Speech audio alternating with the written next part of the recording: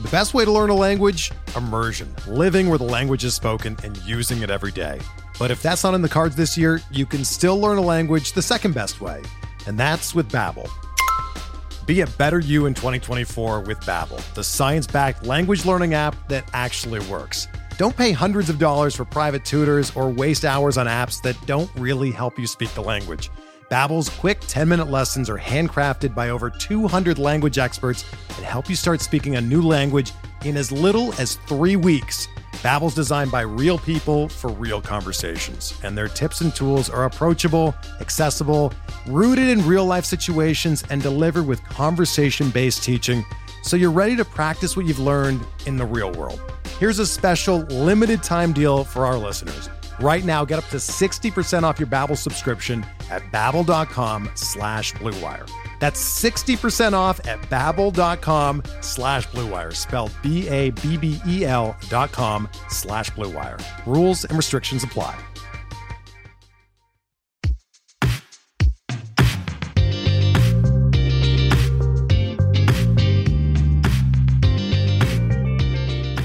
Welcome to the last regular season edition of Dugout Study Hall for 2021.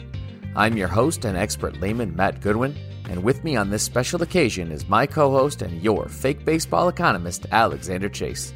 In this episode, we will talk a little bit about Mookie Betts and his very good, disappointing season, and go through some superlatives that you may agree with, or maybe not, but should be fun. But before we get to all of that, Alexander, how are you doing? Hey, Matt. Are you ready to talk about the weather? I can if you'd like to. It's lovely. It's fall. It's nice here in New England. It's enjoyable. I actually, as I've mentioned, I really do like fall. It's starting to get to be that like perfect temperature. You sleep with the windows open. You don't have to have the air conditioning running. You wake up and you're under the blanket. I don't know. It's really a cozy time of year.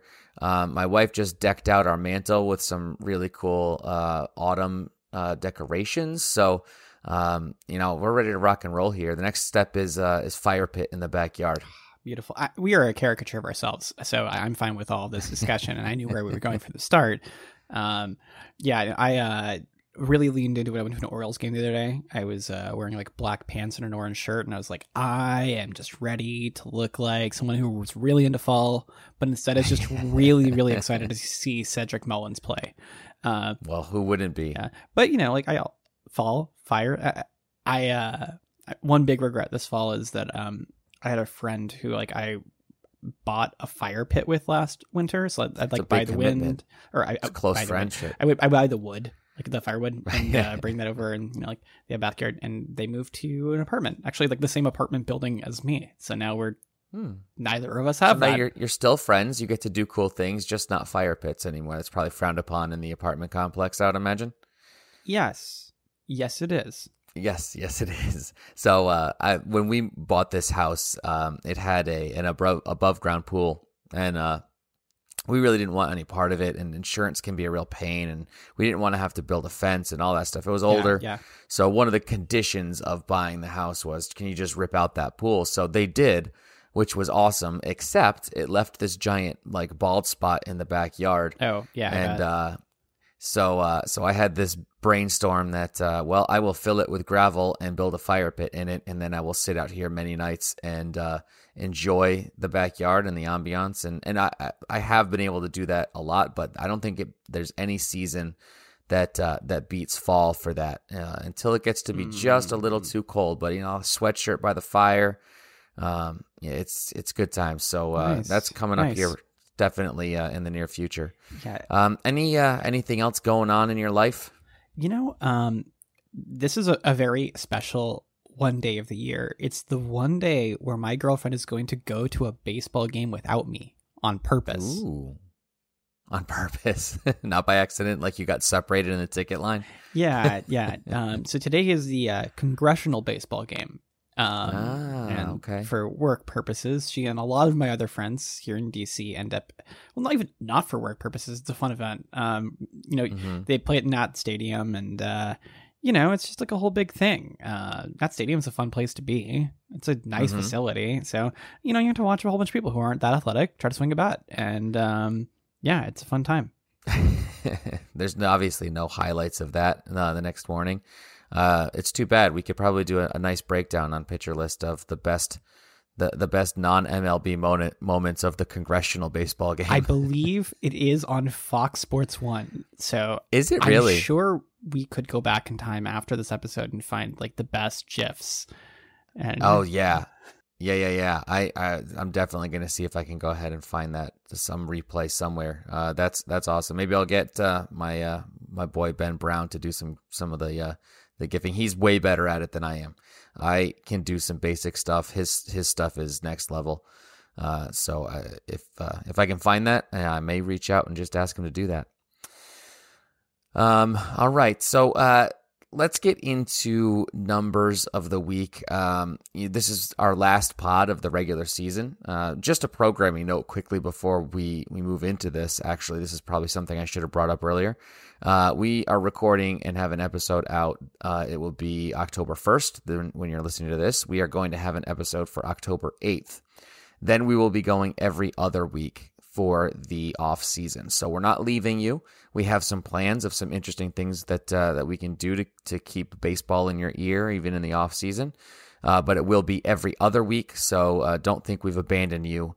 Whatever that date is going to be. What's the next October Friday after the 8th? Is the 15th, right? 8 plus 7. Yeah, it's fast math. Yeah, that is exactly how adding works these days.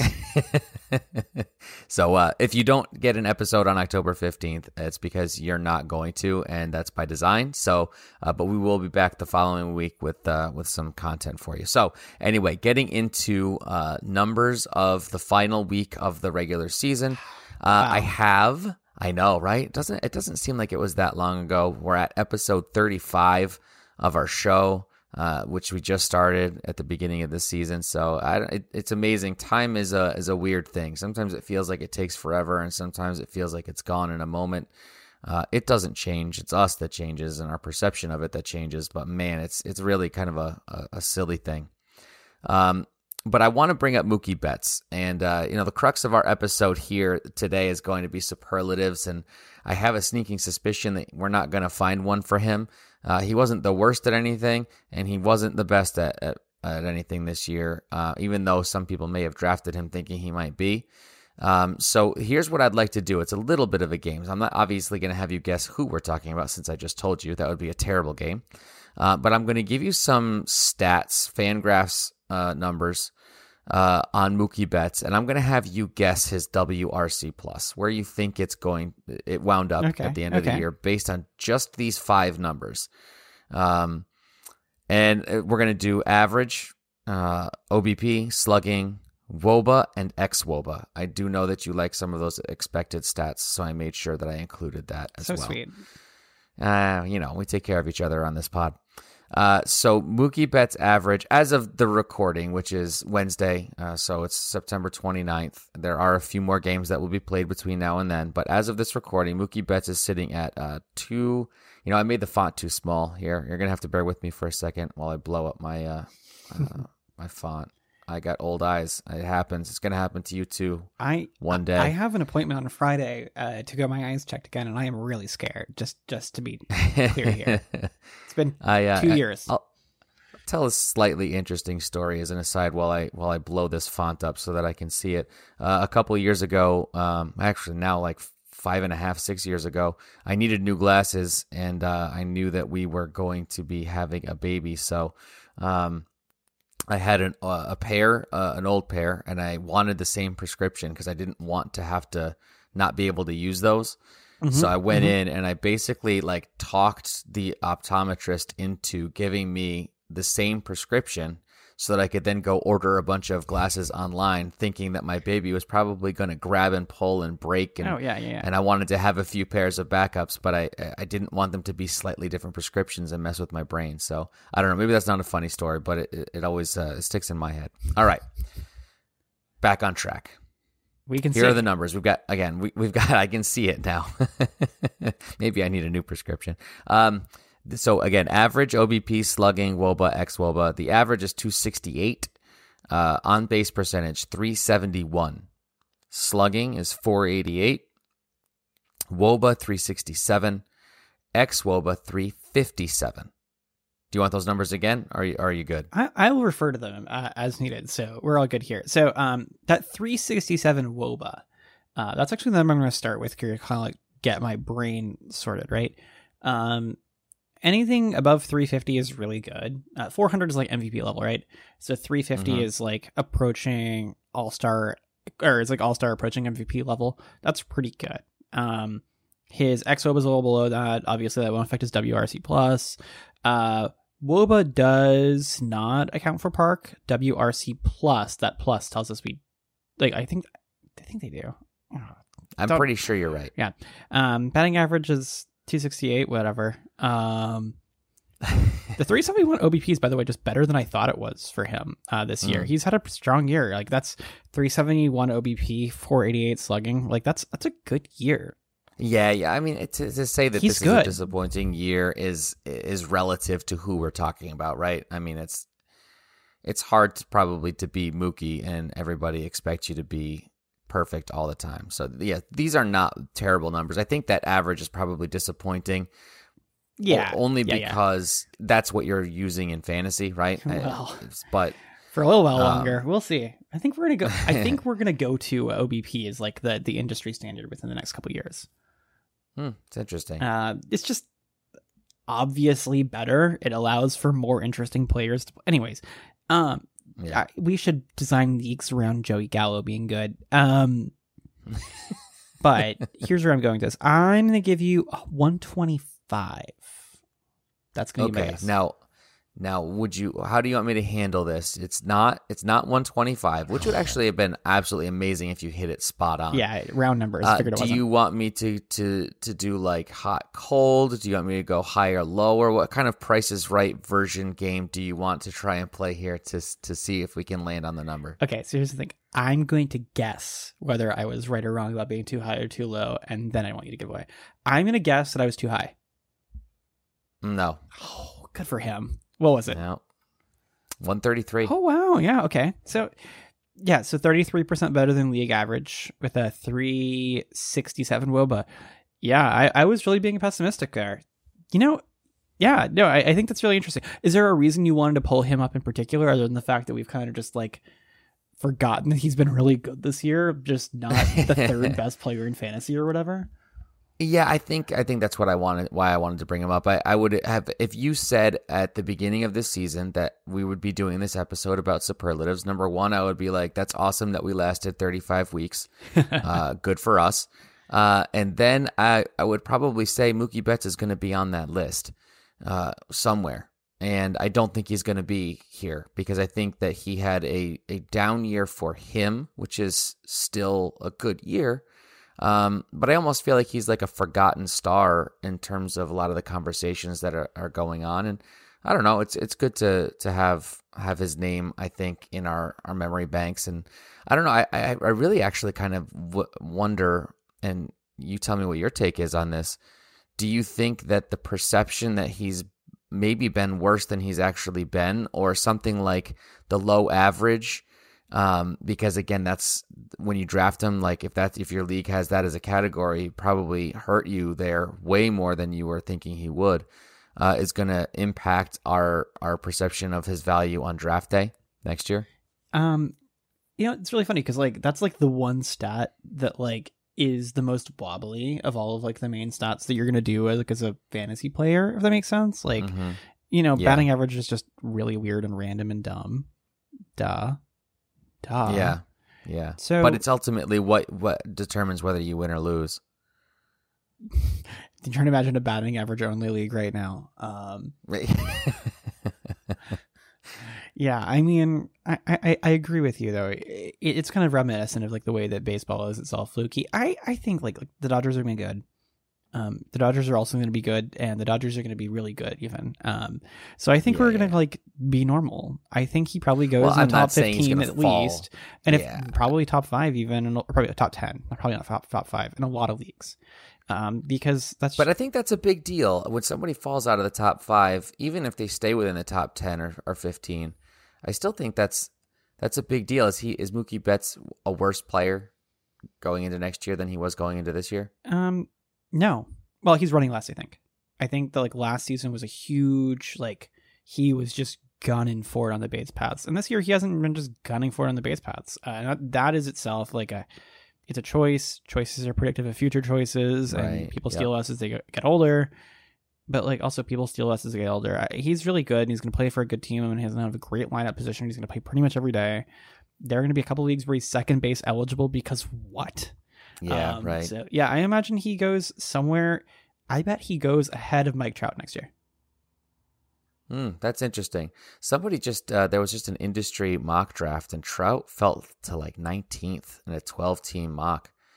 It was interesting. I think Eric Cross tweeted that out. It was done by Matt Williams, and he got Trout at 19. To his credit, he said, and as we get into draft season, that's unlikely to be the case. But I think he did say something like maybe 5 spots. So outside the top 10 for Mike Trout is interesting too.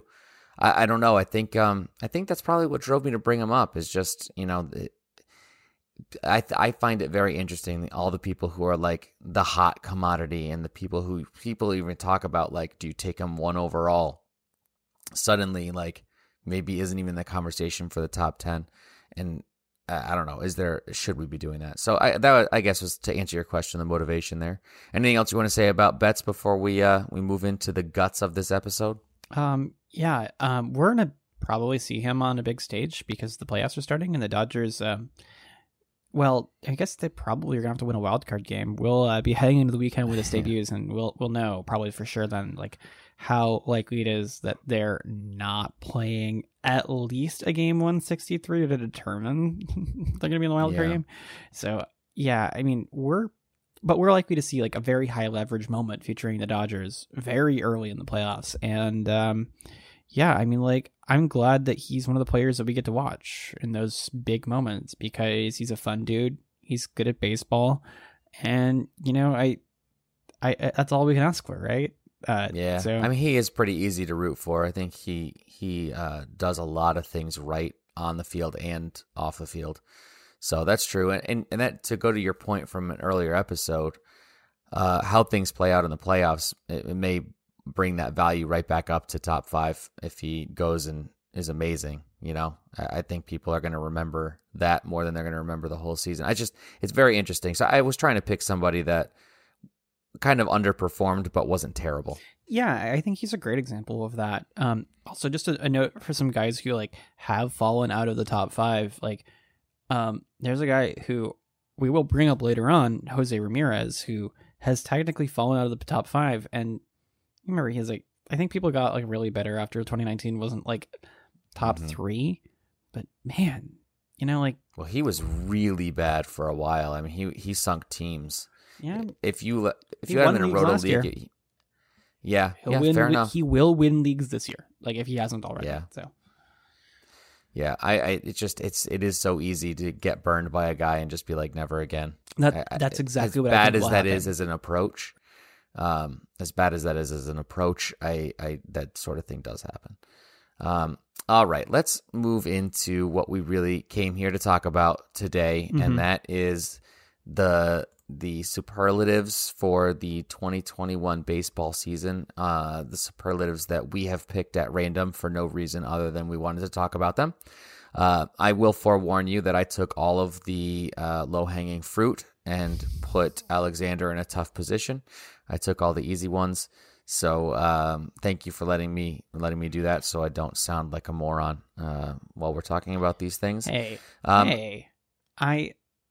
was really influenced by the fact that, like I always really love like yearbook superlatives as like a dumb thing to do. So like this was my idea as an exercise. So it's only fair that after coming up with a bunch of these categories, not all of them, and then automatically think about who I want to talk about, that I would at least let you pick first. So this doesn't just who do I want to talk about for 45 minutes? Because like we already do that enough. Well, I still appreciate it. All right. We have an order here in our show notes, in our rundown. Is there a particular place you'd like to start? We can go in order, or we can go wherever. So there's one category that like we're kind of not doing, and I think that's like where we have to start before we get into the funner stuff.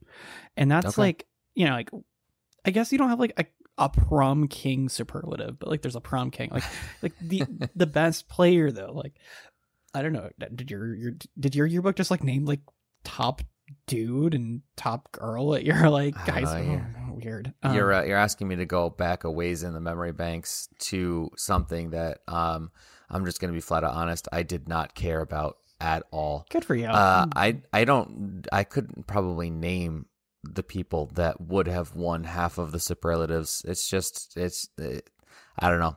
That experience, we can dive into that another time if you'd like, maybe on a different pod with a different theme. Like I can lie on a couch and you can have a clipboard and take notes kind of thing. Yeah, that sounds fun. So I have no idea what superlatives were in my yearbook and who won them, and I don't care. But I think this is still a fun exercise.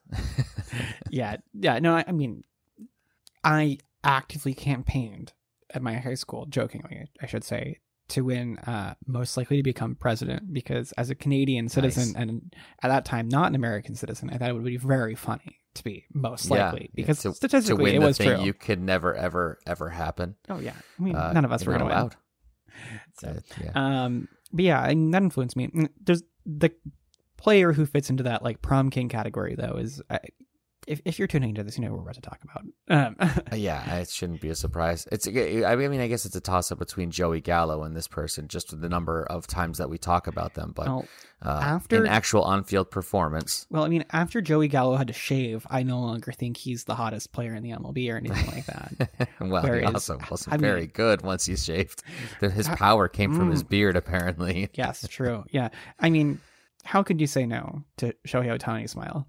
He's clearly the prom king of the MLB this year. Absolutely. And I think it's important for us to bring him up first because a lot of our other categories, we don't want to repeat. That's really important. Right. If your yearbook lets someone win best hair and best smile and everything else, then clearly they are the yearbook editor, and we're not doing that. So we wanted to get him out of the way because one, he's not fair, and two, I really, really feel like he deserves to be the only player who gets agreed on here. So yeah. This is the only one we're double dipping for. So we had the category kind of labeled best season, and I put in Shohei, and Alexander was like, that's cheating, but it's fine and that's good, and you know what, it's just the way it is, and he's right. I don't know how you can look at what Ohtani has done and not give him all of the praise. It's unprecedented. It's unbelievable. It's amazing. And not only has he done each of these things really well, he's done them at a level that puts him in the conversation for, like, if you were to just look at his hitting, a top hitter in the league. If you were to just look at his pitching, top pitcher in the league, and he's doing both of them. I don't know. It's absolutely remarkable. So we are going to give Ohtani his due in this category, and then we will move on to other categories. And if we don't bring him up, it's because we purposefully don't want to reuse players. Yeah. Also, I should say, there's a whole lot of really exhausting discussion that can be had about exactly how historically good or whatever. I don't care if someone in particular had a statistically more WAR season. I don't care if someone did it in circumstances that were more important, because that person did not pitch and hit at the same time. And more importantly, they did not do that at the level of fun that I think he did it. Like that's it. This is all about who made this sport more cool and more interesting, and all of those other words you want to put. Nobody else has captured the non-baseball audience in quite the astounding way that I think he has, which is the point. And that's your prom king. There you go. Congratulations, Shohei Ohtani, of all your accomplishments this year. I'm sure this is the one of which you are most proud. All right, where do you want to go now? Do we want to go the kind of safe ones, like best hitter, best pitcher? Yeah, let's do those. Okay. Yeah. All right. So best hitter, I'm going to let you go first and make your case, and then I'm just going to come in over the top with the very clearly obvious right answer that I got to pick first. Okay. So here's how I'm going to do this. I'm going to couch my answer in saying that this is a fantasy podcast, so stolen bases get to matter. Okay. Okay. So in that case, I'm picking Tatis. I also, it is, by the way, best hitter, not best base stealer. Yeah. Well, you know what? I suppose. Okay, fine. I will can have punch it. you from hundreds of miles away. No, That would be quite a move. would be pretty incredible. Really Yeah, I know. incredible. I think it's actually really crazy. Like, do you remember like the last couple weeks of the preseason when Tatis like got injured during like the spring training games and like people like, oh, is he gonna be hurt? And like, Was that spring training? he got hurt once during spring training and then he was fine. Okay. But like for a couple days, And then he got really hurt a little bit into the season, right, with the shoulder yeah. separation, Falling out of place or whatever. Yeah, falling off. They just glued it back on. There was a couple days there where his like draft stock dropped from like 1 or 2 or wherever he was at, down to like 6 or 7, like on a bunch of drafts in NFBC. So like undoubtedly, if you draft on one of those days and you got in at like 6th or whatever, and you're like, yep, we're totally good. Like, congrats on your chip. Yeah. Like that's it. Like the dude's been incredible in like all sorts of ways. You know, like we talk about how like great we will, and we have, and a lot of other people have like talked about like, you know, Cedric Mullins going 30-30. Like Tatis isn't far off of that, and he has 40 home runs. And he's missed like a not insignificant amount of time. And right. And he's done it with a shoulder that could pop out at any moment. yeah, he like learned a new new position along the same time. Do you know how hard it is to like continue to keep your composure at the plate while also like trying to figure out how to play outfield for the first time? Like, yeah, really, I mean, no, not personally, but yeah, really fun to Amazing. imagine what like a normal, no distractions, like I am an adult and I have learned how to adult in baseball, and I'm no longer just like a superstar tasting it for the first time is going to look for him. Like, this is not his career year. Like, no way. right. So, just want to say, like, obviously that doesn't matter for this category. Him missing time does hurt his fantasy value, or whatever. I personally tend to believe that people like him who like put up all this production in slightly less time get way underrated, because you know what you did whenever he wasn't in your lineup? You replaced him. So yeah, Right. You didn't take a 0. You got something. Yeah. So like, So Tatis plus X equals good. yeah. I think that's a pretty easy equation to try to pull off. All right, my pick for this category for best hitter is Vladdy. I think that what he's done this year is unbelievable. Everybody kind of knew at some point he was going to be amazing. There was a lot of back and forth before the season started from the fantasy point of view as to like, is it this year? Where do I want to invest? And people who bought in, you were rewarded richly. And if it wasn't for the aforementioned Shohei Ohtani, you'd be looking at probably the AL MVP. And fun, you know, like in the same sort of style as Tatis, right? Like easy to root for, big smiles, not really a prima donna about anything. Or if he is, he's really good at hiding it where the cameras are and where people are looking. So, all of that makes you want to root for him. And I think that's a great reason to recognize not only the talent and the accomplishment, but the whole deal, the whole personality, everything about him. If someone prima donnas in Toronto and no one is watching, does it make a sound? That didn't work. I don't know. They're all watching hockey instead.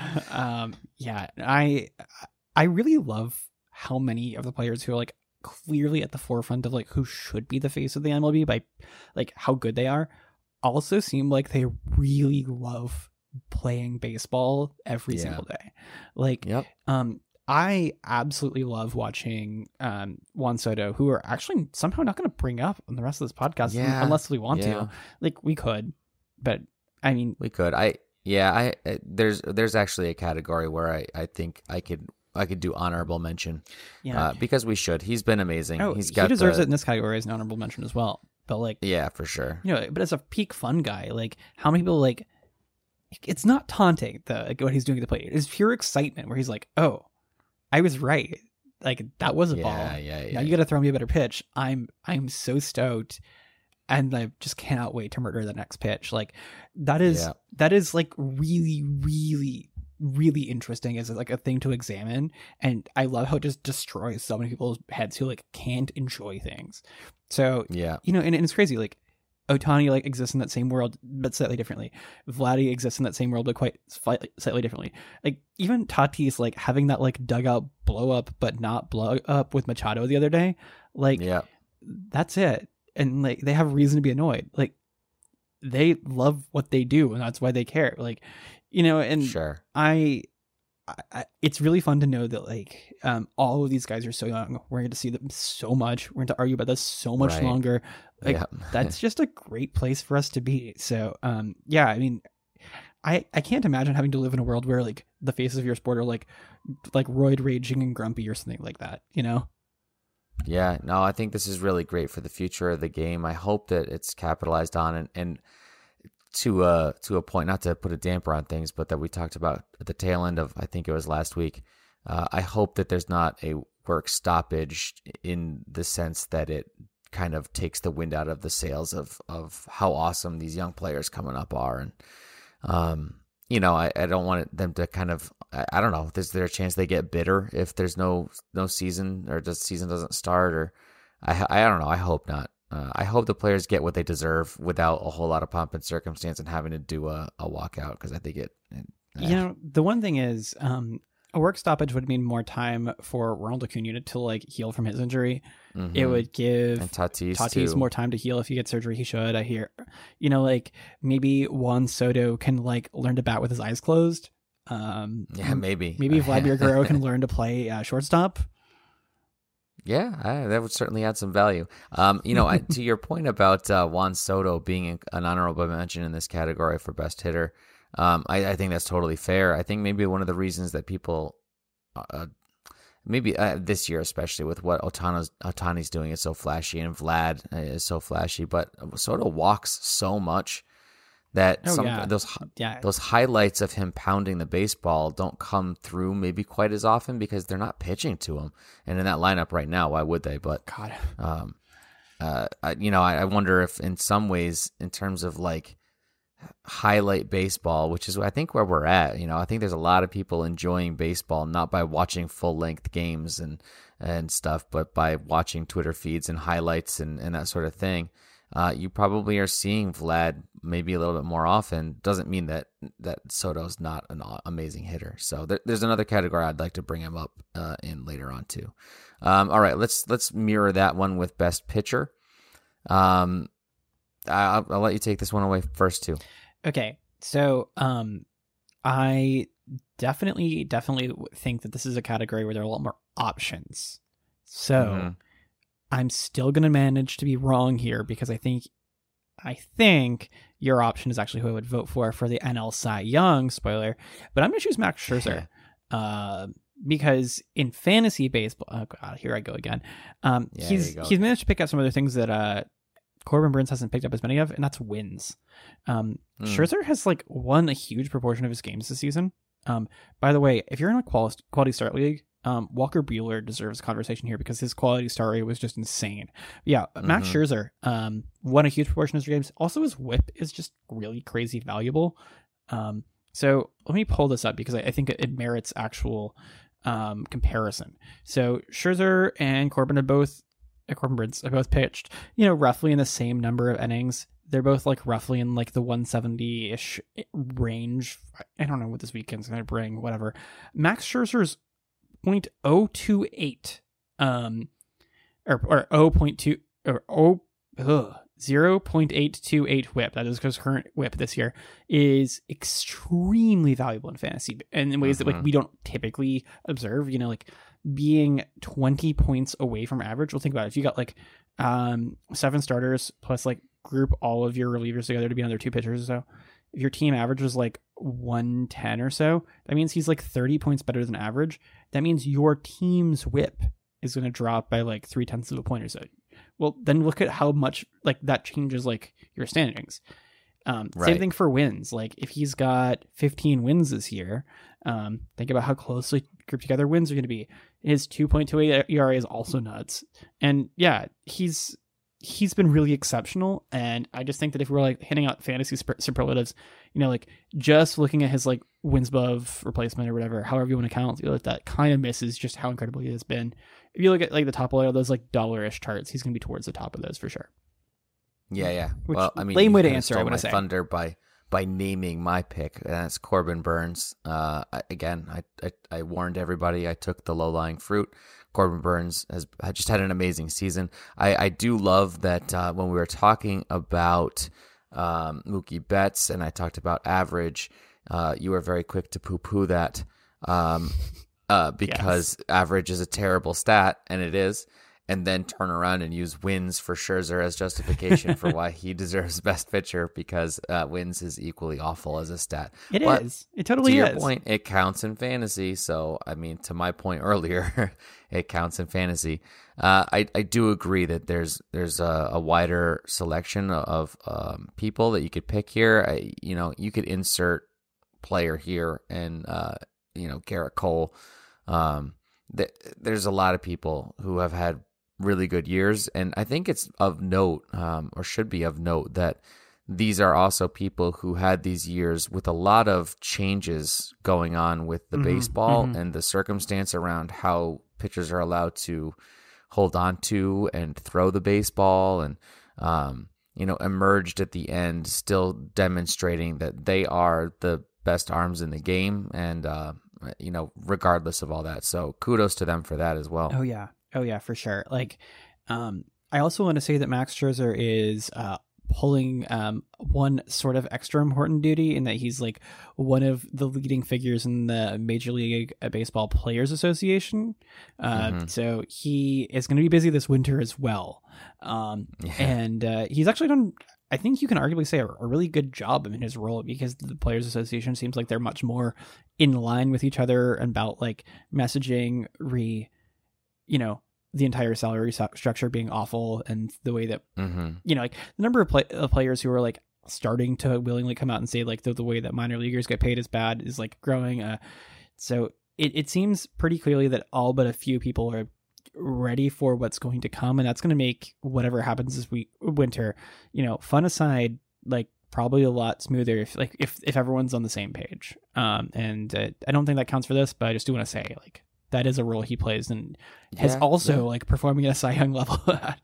Yeah, right. No, I think that personality and leadership and all that stuff does matter. Obviously, it's not something you can go to, a Savant page. There's no slider for it. So maybe it doesn't get talked about as much as it should. It's hard to quantify. It's hard to necessarily know, but it definitely matters.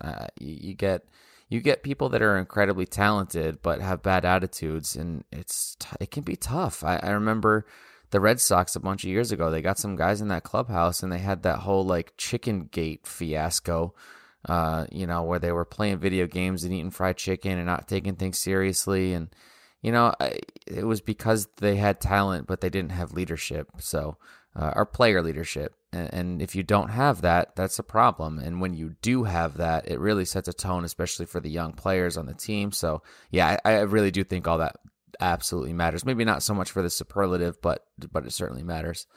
All right, you want to go back to the top of our list here? And work our way down from there? This seems like a good time to transition from the most serious conversation to some of the more fun stuff. Because, who is good this year? You know how many other people are going to talk about that? So it's time to get really yearbook now, okay?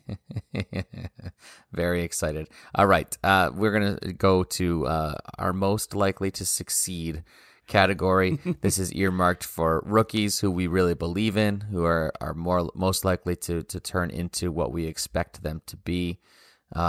Again, I'm going to have you go first, Alex. No. You absolutely have no choice here. You have to go first for this one. I have to go first? Yeah. Okay. Well, but I'm right. I just wanted to. I know. I wanted to give you the chance to put your person out so that they at least got some time in the spotlight, and as opposed to having to live in the shadow of my pick. Please, they don't have to do that. Go for this. I have plenty of dumb things to say later.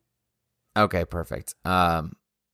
My pick for this is Wander Franco. I think if you look at what he's done since he's been called up, with the pedigree, the expectations, and then the out-and-out performance, this kid is special, and he's going to be amazing. And I think next year we're going to be talking about him right alongside Vlad and Tatis and Soto as, those young, exciting, fun, root for them kind of young faces of Major League Baseball. So my pick is Wander Franco. So as of tonight, like as we're recording tonight, he has now reached base in 43 consecutive games. Yeah, it's unbelievable. Yeah. I don't think there's any other way to say that. I absolutely am shocked in some ways that like this is like a possible thing for someone who like was playing minor league baseball earlier this year. But it's even crazier that like we've kind of known, like it does seem like he's just met a lot of the expectations and then a little bit more, rather than just like destroying what we thought was Kabul. Like the expectations for Wander Franco were just like, yeah, this dude's going to be basically an MVP candidate the second he's on the field, and it's more or less manifested. Like, yeah, which is tough, and especially in the face of guys like Kelenic and Krylov who came up and weren't, right, which is fine. It's not anything against them. That's a much more natural course of things. Yeah. I think it's really impressive that he's just come up and been like, yep, now this is just big leagues, I got this. Yeah, this is a good example of Mike Trout ruining things for everyone else, I think. I just want to go ahead and say that. So my pick is not a hitter, to be clear, but he is a Tampa Bay Ray, and that's Shane McClanahan. I feel like I needed to pick a pitcher here because you're way more likely to be wrong about pitchers, and that's why it's so much more fun to pick this. Now, I have just been really, really excited by, like what it looks like to watch Shane McClanahan pitch against opposing players, because like nobody else really like has a repertoire and like like his stuff is not like other people's stuff, because there are not that many people who start baseball games, are left-handed, and throw 100. And that's just the reality. So when someone can come close to any of those things, it's exciting. If you're not starting and you're lefty and you're throwing 100, you're probably going to be in a good spot. He was like mostly starting to start the year, right? He wasn't going like a full 6 innings, and then he like grew into that, and he's just been incredible this year. So I really do believe in that, and I am just really, really excited to see him continue to do this. There are a lot of other people who I think are really interesting on the pitching side, who I think have like a little bit less in the tank, but maybe a little bit more like to show us in different, like I also just should say, I feel like Trevor Rogers is cheating. He's been better, but is he really a rookie? I guess he legally is, but is he really a rookie? So yeah, that's kind of my thought. Okay. It sounds good to me. I like the explanation, and I like that it's a pitcher, so it's not really super in conflict with mine. Trying to pick a bat to follow Wander Franco just was going to be a losing battle there. All right, I like this next category a lot. And I'm going to just preface this with, I basically, like I said, had first pick of all of these. And the two players that we picked, obviously my own, is my pick. But even the one you went, I think are the two most obvious choices for this category. So it's most unexpected season, like out of nowhere was awesome or totally defied expectations in a good way. My pick for this, now I'm going with the arm, and that's Robbie Ray. I've always kind of like thought he was a special pitcher, and I've rostered him on several teams and enjoyed the strikeouts and tried to really kind of play matchups. But I really love what he did this year. I love that you can kind of point to a decision and he was able to just execute. It makes you wonder why that didn't happen sooner. Is that a Blue Jays thing? Is that a Robbie Ray thing? Is that a Diamondbacks thing? I don't know, but I'm super happy for him, and the fact that he was able to do what he's done so far this year and do it without sacrificing what he's always been so good at, I love it. So my pick for most unexpected season, because I don't think anybody saw this coming, is Robbie Ray. Maybe the Blue Jays did. I mean, they went and got him. So kudos, Toronto. It's weird to say that you'd play matchups with him when it's always been like him versus himself to a degree. Yeah, but certain teams punish those walks when he was walking a zillion people. For sure. Certain offenses punish that a lot worse. So it's funny to think like today's Blue Jays are really aggressive at the plate, and I feel like they would have punished him a whole lot less than a lot of other teams would have.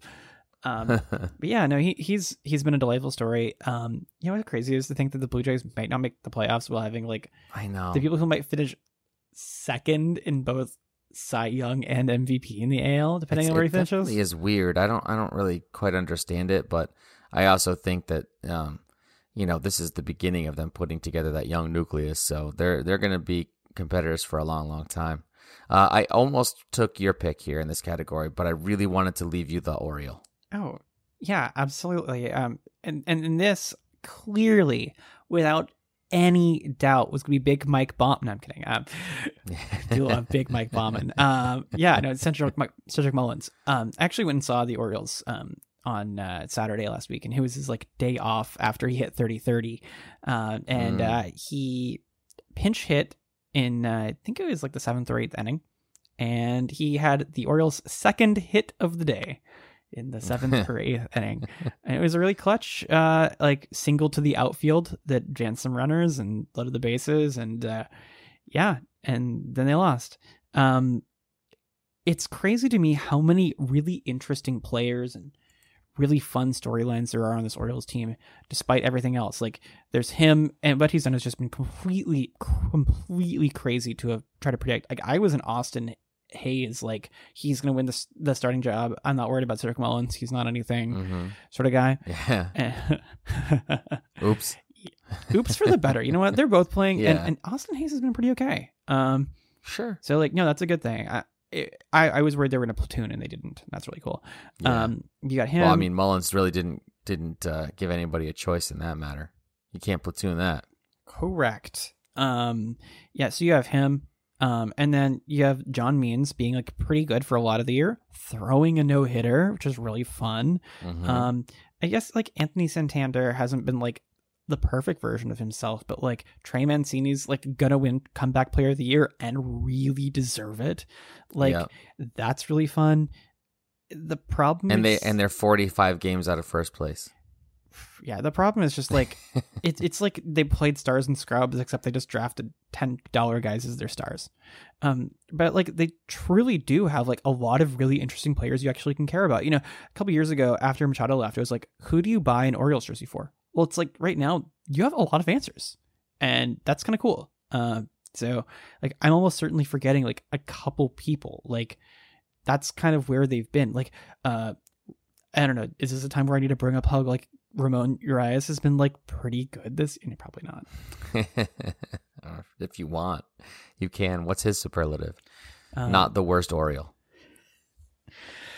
Next. All right. Next category. We can move on.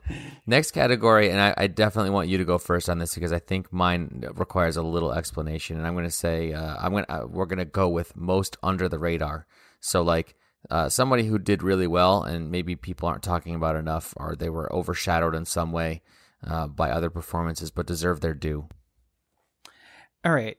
So yeah, I feel like this is a category where like the process of picking someone means that you like are going to want to pick someone else along the way. I settled on Max Fried. Max Fried is not who I originally had down here, but I settled on Max Fried because I had forgotten him. And then after remembering a couple other people, he was the last person I remembered, which I felt like made him the most under the radar. But he's actually just been low-key incredible this season. You know, last year he had like an ERA near 2, which like funky small sample size stuff. But this year he like low 3s, near 25% strikeout rate, good whip, all the other nonsense, right? And he's just quietly been really excellent since. And roll with me here. In a 2019 season, he like changed his pitch mix. And I remember I was listening to Eno back then. He was like, "Oh yeah, no, like I'm really into this. He just changed his pitch mix. That's an indicator of like actual change that can hold up, maybe." And he's just been really great since then. And he was like one of the guys that I think really opened the door for me as like a guy can change who he is, and there are certain things that matter, and choice is important. You aren't just a dice or a pair of dice. Like you are a person. And it's been really cool to kind of like watch him because, you know, he's also not like a strikeout machine. He does some other things well. So I feel like that all kind of comes together to kind of like make him by nature more forgettable, that he's not like going to be the top of the CSW charts or anything like that. But he's been really good. And Atlanta's, I feel like, flown under the radar as like a contender this year, which really helps. So yeah, he's the sort of person who I think has been good enough to qualify, but also quiet enough to qualify, which is a hard line to walk. Yeah, no, I think that's a great pick. I went with Marcus Semien, and I know that he's probably maybe not the ideal pick for this category because people are talking about him. But when you hear people talking about the Blue Jays, you hear about Vlad first. You definitely hear about Robbie Ray. You hear about Bo Bichette. And by the way, Marcus Semien has 44 home runs, right? So I think that maybe it's less like under the radar, fine. But I definitely don't think that he's getting his due for what he has actually accomplished. It's absolutely remarkable. But I do think that we should put in honorable mention. Who was it that you had in there before you settled on Max Fried? Bryan Reynolds. Yeah. Bryan Reynolds has done some really exceptional stuff this year. He's he's improved his strikeout rate. So it was like previously mid-20s, and now he's at 18% overall. Like what's been a full season of playing excellent outfield defense. I guess it doesn't count in fantasy. Whoops, ignore that. Yeah, that's true. Yeah, please don't invalidate my previous picks. But he's also like held up the power numbers. Like it's not just like choosing to strike out less. He is hitting the ball as hard while hitting it more often. That is really hard to do, and that's really helped the home run surge. He was previously a guy who I felt was kind of like a fill-in, would actually kind of hurt you, but just a little bit everywhere sort of guy. And he's just improved. The problem is the Pirates really haven't gotten better. So, like, the question is what becomes of him. But I don't think he has that, like, forever of contract left. So, I don't know. Maybe he gets dealt here in a year or two for something real, because he's a good player. Or maybe they just call up some guys and get better, and there's a better offensive around him. That'd be cool. I like the idea of the Pirates being good, where to like, you could say, oh yeah, and he's also been really good on a team that's getting better. So I would love that to happen, just because, PNC and uniforms and whatever. But, I have the unfortunate feeling that he's going to be just under the radar good for a little while here. Yeah, small markets definitely make it hard. I was actually looking through after I decided on Semien, and I was going to suggest him to you, and then I saw that you'd already filled him in. And then I looked back again, and he was gone again. So I think it was worth mentioning. He deserves that. Again, I'm sure they're all listening, and this is their proudest moment. All right, speaking of moments, let's move on to our next superlative, which is best moment of the season. And do you want to go, or do you want me to go first here? Oh, I absolutely want to go first, because all right, Tyler Tyler Gilbert's no-hitter for the Diamondbacks is like, I feel like not getting anywhere near the due that it deserves. I just still can't believe that it happened in some respects. In case you've forgotten, which I think statistically most people have somehow, this was a first career start no-hitter for the team that is, I think, arguably considerably worse than the Orioles. The Orioles have their current record while playing in like the hardest division in baseball, and I guess the AL West is probably the NL West is probably the other hardest like division in baseball. But like, I really think that the AL East is just like consistently more difficult to play in year out, whereas like the Diamondbacks have just stunk.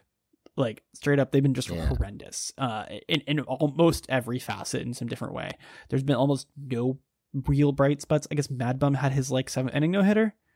But Tyler Gilbert throwing a no-hitter in his first career start is just beyond poetic. And I don't think that there is any singular moment that can transcend that. This would be my pick if he was playing for any other team. And it's to the point where it's like nothing else that he does this year will matter to a degree, because that's just incredible achievement. So like if I sound like I don't really have anything to say about it and I'm just saying the same thing, it's because like I cannot muster real commentary to compare with like the idea of your first career start in baseball being pretty much the pinnacle of achievement for a pitcher in many of their careers. Yeah, it's almost like if there wasn't money involved, you just hang them up now. Like you did it. You're good. Yeah, I mean, it's not a perfect game, but like, what is a perfect game anymore? Literally never. Right. That if you're trying to get a perfect game, if you're hanging your hat on that, you're probably going to be disappointed. But hopefully that's a harbinger of things to come for him. It really is amazing to think of a debut no-hitter. It's remarkable. My best moment is a little bit of a cheating moment, because it's not during the regular season play. It's not even during a game. But that is Pete Alonso's performance at the Home Run Derby this year, which I think was just a lot of fun. It was electric. The format is cool. The players that were involved this year were cool. And I had no idea how much personality Pete Alonso had until I watched that Home Run Derby. Oh man. And it was just a lot of fun. And what he was doing to baseballs was just, whoa, man. Yeah. Unreal. I really love the like off the cuff random weird stuff that isn't. Do you remember earlier in the season he was like, oh yeah, no, like they're de-juicing and re-juicing the baseballs every offseason to like screw with players' contracts. Is like very tinfoily, but also like very clearly like well-intentioned. You know, like it's a sort of conspiracy theory that's like points out the appropriate bad guy rather than, you know, like, I don't know. There are so many good bad conspiracy theories these days. I'm like, you know what? Good for you, Pete. I hope that you're not getting up to any other trouble that I'd be really annoyed about, because I just want to root for you. Yeah, no, that was fun, and watching him hit the baseballs is again, speaking of remarkable. I think that one of the things that the home run derby provides is an opportunity to just see the raw talent. It's not a game conditions; it's just guys who are really, really, really good at something doing that thing, and we can all watch it happen in real time. It's I don't know, amazing. So we've got two categories left. It's going to be most reliable and then biggest regret, and that's a little bit more of a fantasy angle. Yeah. Which order do you want to do this in? Let's do most reliable. Okay. Because I feel like we got to end this on a sour note because we've just been so happy the whole time. Yeah, so most reliable, I wanted us to talk about, like, you know, like the sort of like set it and forget it, you know, like right after most exciting, who's the guys that have just been really, really good.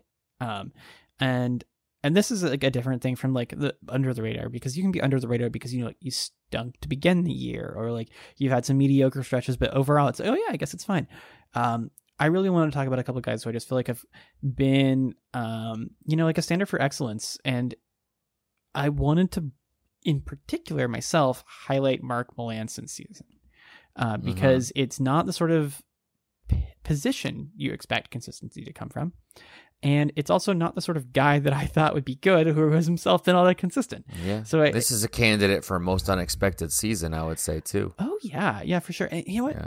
It's exactly the sort of guy that, like, I've been happy to have been long run wrong about, because in the short run, in the moment, it's so fun.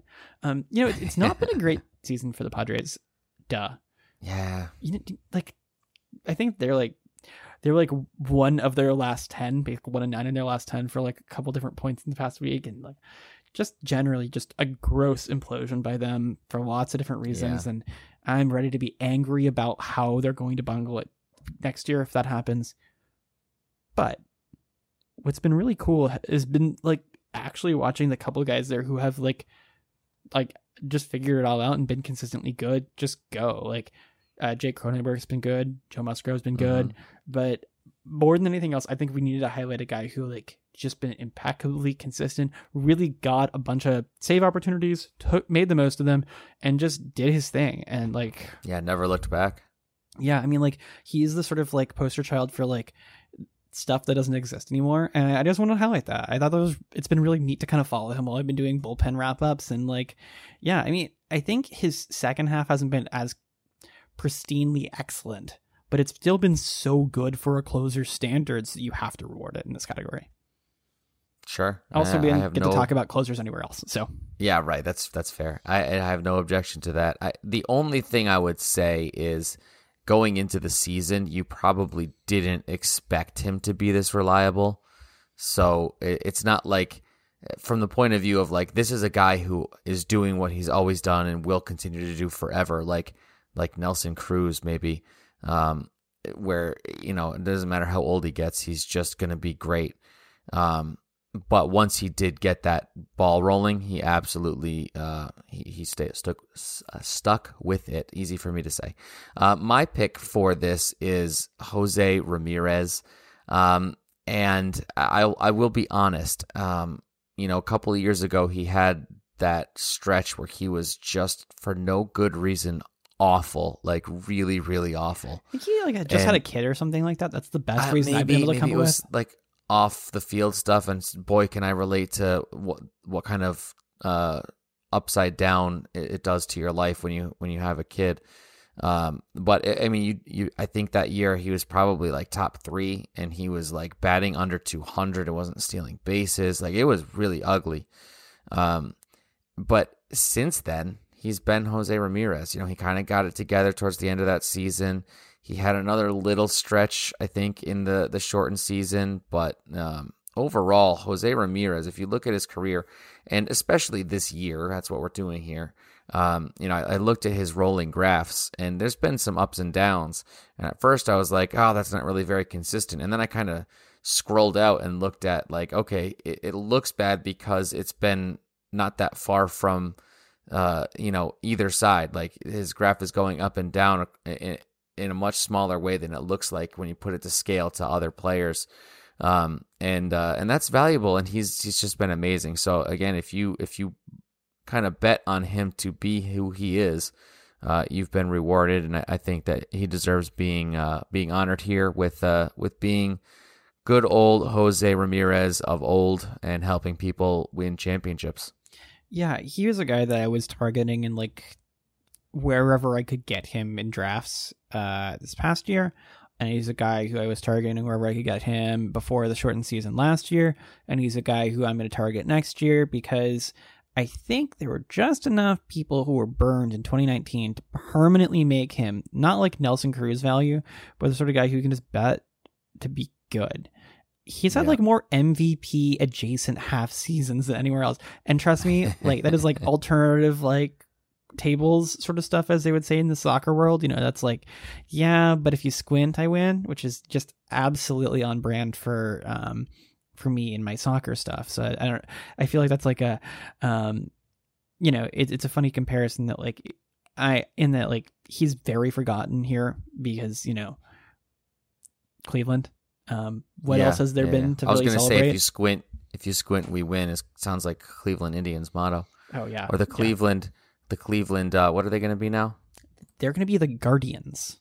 That's right. The Cleveland Guardians. That's way better than Spiders. The Jardians are... Jardians. Okay. So what I would like to move on to here is our last category. That category is biggest regret. And we're talking more about fantasy here than we are like obvious. I mean, it's kind of weird to say who's your biggest regret on the field. We're not making those decisions. So biggest regret in terms of drafting or not drafting. And I'm going to have you go first on this one. Okay. So as you may know, I am one of the more pro draft a good catcher people out there because I just think the math's really obvious on it. And, I had a couple of guys I was really championing at the beginning of the year. We fought a little bit about who in particular to draft for catcher for our fantasy team. It didn't work out. And I will probably be wrong about which expensive catcher to draft in many drafts in the rest of my life. I did not end up with any Salvador Perez this year. Yeah. I don't know how I didn't get any Salvador Perez this year. I was like drafting catchers basically at ADP in like a handful of different leagues. And like, I didn't even get any mocks. I think what happened is I just thought that 2020 was like an aberration. I was like, it's buying high. He'll be like the 6th or 7th best catcher and he's going at like 4th or 5th prices. I'll just wait, or maybe I won't wait at all. I got Real Muto, and boy howdy, he's been good. Yep.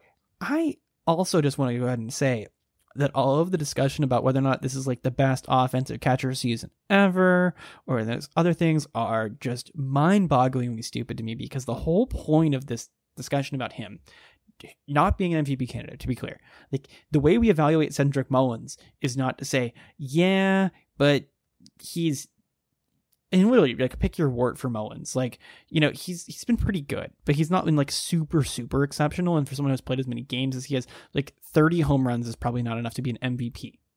I'll be honest with you there. Like he's not, sure. He's going to be like top 5 or so in MVP voting in the AL, I imagine. I don't know. Semien will be ahead of him. Vladdy will be ahead of him. Ohtani will be ahead of him. And then probably some other people, I guess. Yay, baseball. I'm totally paying attention. And I don't know, maybe not actually. Maybe he's like 4th or 5th. I guess Jose Ramirez arguably should be ahead of him, depending on how you think.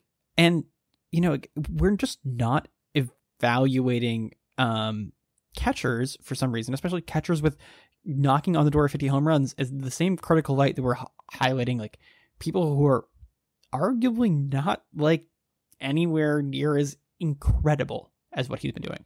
And I think that's the whole scale. It's like we're allowing ourselves to like evaluate other people in that way, and I think we really deserve to just like highlight how absolutely bonkers it's been, how good it is. And I feel like I just need to go ahead and say that I'm an idiot for not drafting anywhere. Well, I think you're being a little harsh. I would posit this: if this was Gary Sanchez having this season, do you think we would be talking a lot more about Gary Sanchez than we are Salvador Perez? Yes. Thank you for that wonderful analysis and deep thought. Okay, well, we're in agreement. At least there's that. Yeah, I will say Gary Sanchez does walk a good amount, and that's been part of it. Is like I think that some people who really want to prove to other people that they are smart and know how to say the 5 things that prove that you're a good stats boy or whatever, like gotta get those in at every opportunity. And so like sniping at Salvador Perez for swinging at everything is a really good opportunity to show that you know how valuable walks are, which like good for you. Log off, please. That's like, I get the whole point of our podcast is kind of like talk about stats and explain why you should care about them. The point of this though is not to like use a bunch of things that you know as a qualification to prove that you're smart. It's to help you enjoy a game better or to play some fantasy. It's not like a competition of who knows more facts at the end of the day. And I think so many of the things I enjoy most about fantasy and stats and whatever else are that they make real life more fun. And when you try to make real life less fun with them, I just can't get on board with that. So I want to bring them up for these 2 reasons, basically. Yeah. Fair enough. I think it's a great choice anyway. Catcher is a tough spot to draft. If you had known that Perez was going to have this year, I think there would have been a lot more conversation about him much earlier. Obviously much earlier. His performance has been amazing, but I mean, like just first round the conversation about catcher early, I think would have been different. My biggest regret this year isn't. It's couched. I'm going to qualify it. I'm going to go with Giancarlo Stanton. But I think that I pick him as a kind of symbol of a fear that I have when I draft sometimes, that a lot of people have, that is just wrong. I shouldn't do it. I know I shouldn't do it. I can tell people don't do it, but I do it.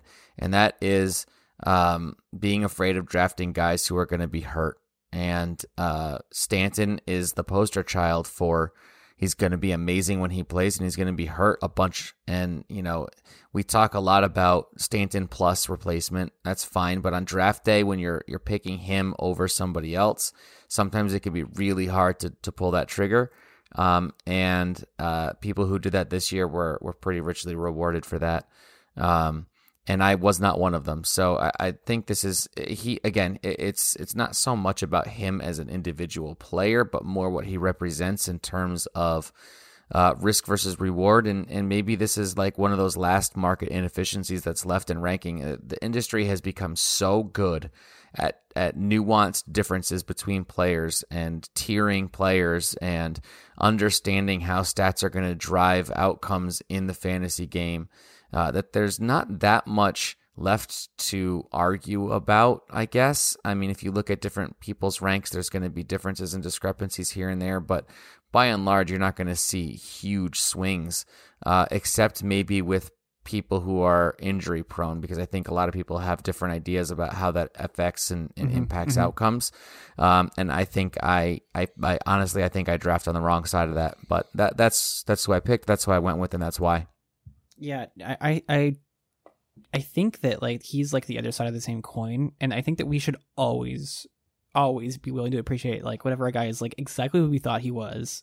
And we just didn't draft him, because that's like, you're not wrong. You're just scratching your head, and that's fun. Like that's like, that's just pure like, oh, look at that guy hitting another home run. I could have been right, you know? And you're like, admire the home run, watch the clip a couple more times. Like, yeah, right. You know, like I don't think there's anything wrong with that. It's like, as long as it's like not really, really annoying, you're just like, man, I could have been right. I think that's a fun sort of thing to talk about once in a while. It's like, you know, like, look at this dude. Good for him. Well, here's the thing. Like, if I buy into him next year, he's going to be out in the second week for the season. So There's always that. But I mean, the man hit a ball 122 miles an hour this year, so it's unbelievable. It's really, really unbelievable. I love that. Also, just as a thing, is like he definitively, we know it, hits the ball way harder than everybody else, and like there are other people who are like in the same zip code as him occasionally, but he's just living there, and it's so cool. Yeah, what would be interesting? I mean, if you go to the stats, obviously it's ranked by max EV, right? Mm-hmm, mm-hmm. So that only has to happen one time. I would be interested in, and I'm sure that you can probably pull this in 5 seconds, and it would take me 5 hours. I'd get there, but it would take me longer. Is to just rank all of the batted balls from this year by exit velocity. Oh yeah, it's how many of like the top 20 are him? You know what? Hold on a second. I'm going to do that right now. Okay. Well, you do that right now. It's been a really fun year, I think, not only because there's been a lot of these quirky things. We've had controversies to talk about with Spider Tack and, stories about young players coming up and succeeding and hype and all those things. But mostly we had a full season. We had a full season with a lot of fans in attendance throughout the league. We had baseball that looked and felt more normal than it has for a long time. And hopefully the baseball world will mirror our real world, and we can continue making that progress back to normalcy, because I think everybody, regardless of who you are, what you believe, what side of any issue you're on, getting back to a normal is going to be really, really, really big for us as people, as individuals, and as a society. And I'm excited for that. I'm glad baseball got their season, and I'm glad to see hockey getting off on time. Football has been good. So it's starting to feel like sports have normalized, and that's really exciting.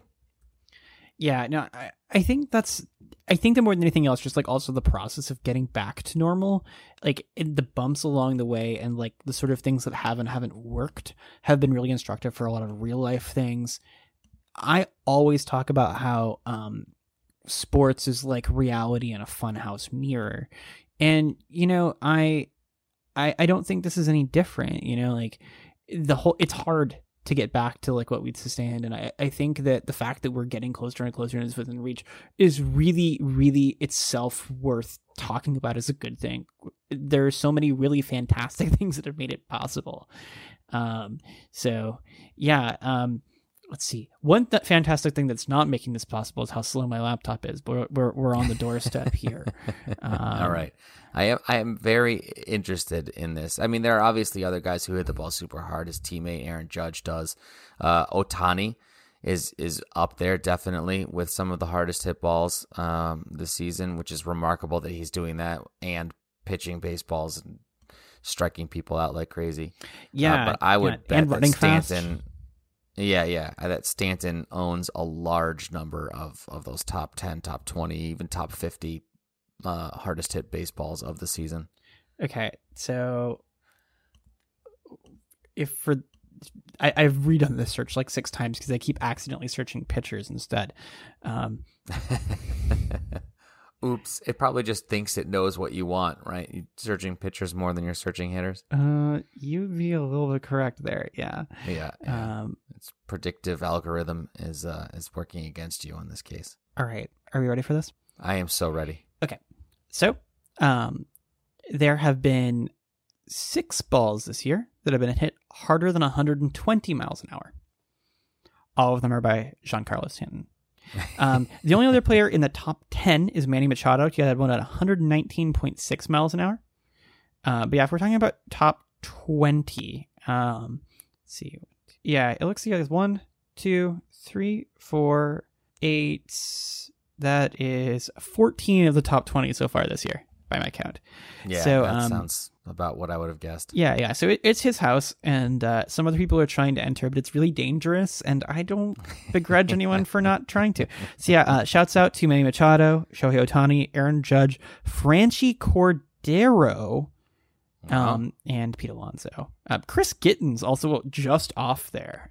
So it's a name you probably didn't expect to be in the neighborhood, but no, there he is. Nope, did not. Well, thank you for that journey, Alexander. We are not saying goodbye. We are going to continue, as I said at the top of the show, throughout the off season every other week. But this is our last regular season show. Thank you for being on this journey all year. I don't know if those of you listening at this particular moment know, but this was our first season working together, and I think we had a nice run there, Alexander. Yeah. Oh yeah. No, I mean, this is a great thing to do once a week at least. There's a couple of hectic weeks in there where it was actually more than that, and I think that's one of the nice things about this is it was a really good reminder that I do enjoy this. Right. Baseball is fun. Baseball is fun. And on that note, that will bring us to the end of our final regular season episode. Thanks so much for listening. Alexander, thank you so much for being a part of it. And if you could let the people know where they could find us. Well, they can find you on Twitter at @thecorkedmatt. I'm on Twitter at @chase_rate. And most importantly, you can find our podcast on Twitter at Dugout Study Hall, where you can send us some questions. Please be sure to subscribe to the Pitcher List podcast feed if you haven't done that already. Leave us a good review if you can be so kind. And if you're not already, please consider becoming a PL Plus member so that you can harass us on the PL Discord. And that's it for me. All right, well, thanks for listening, everybody, and we'll catch you next time.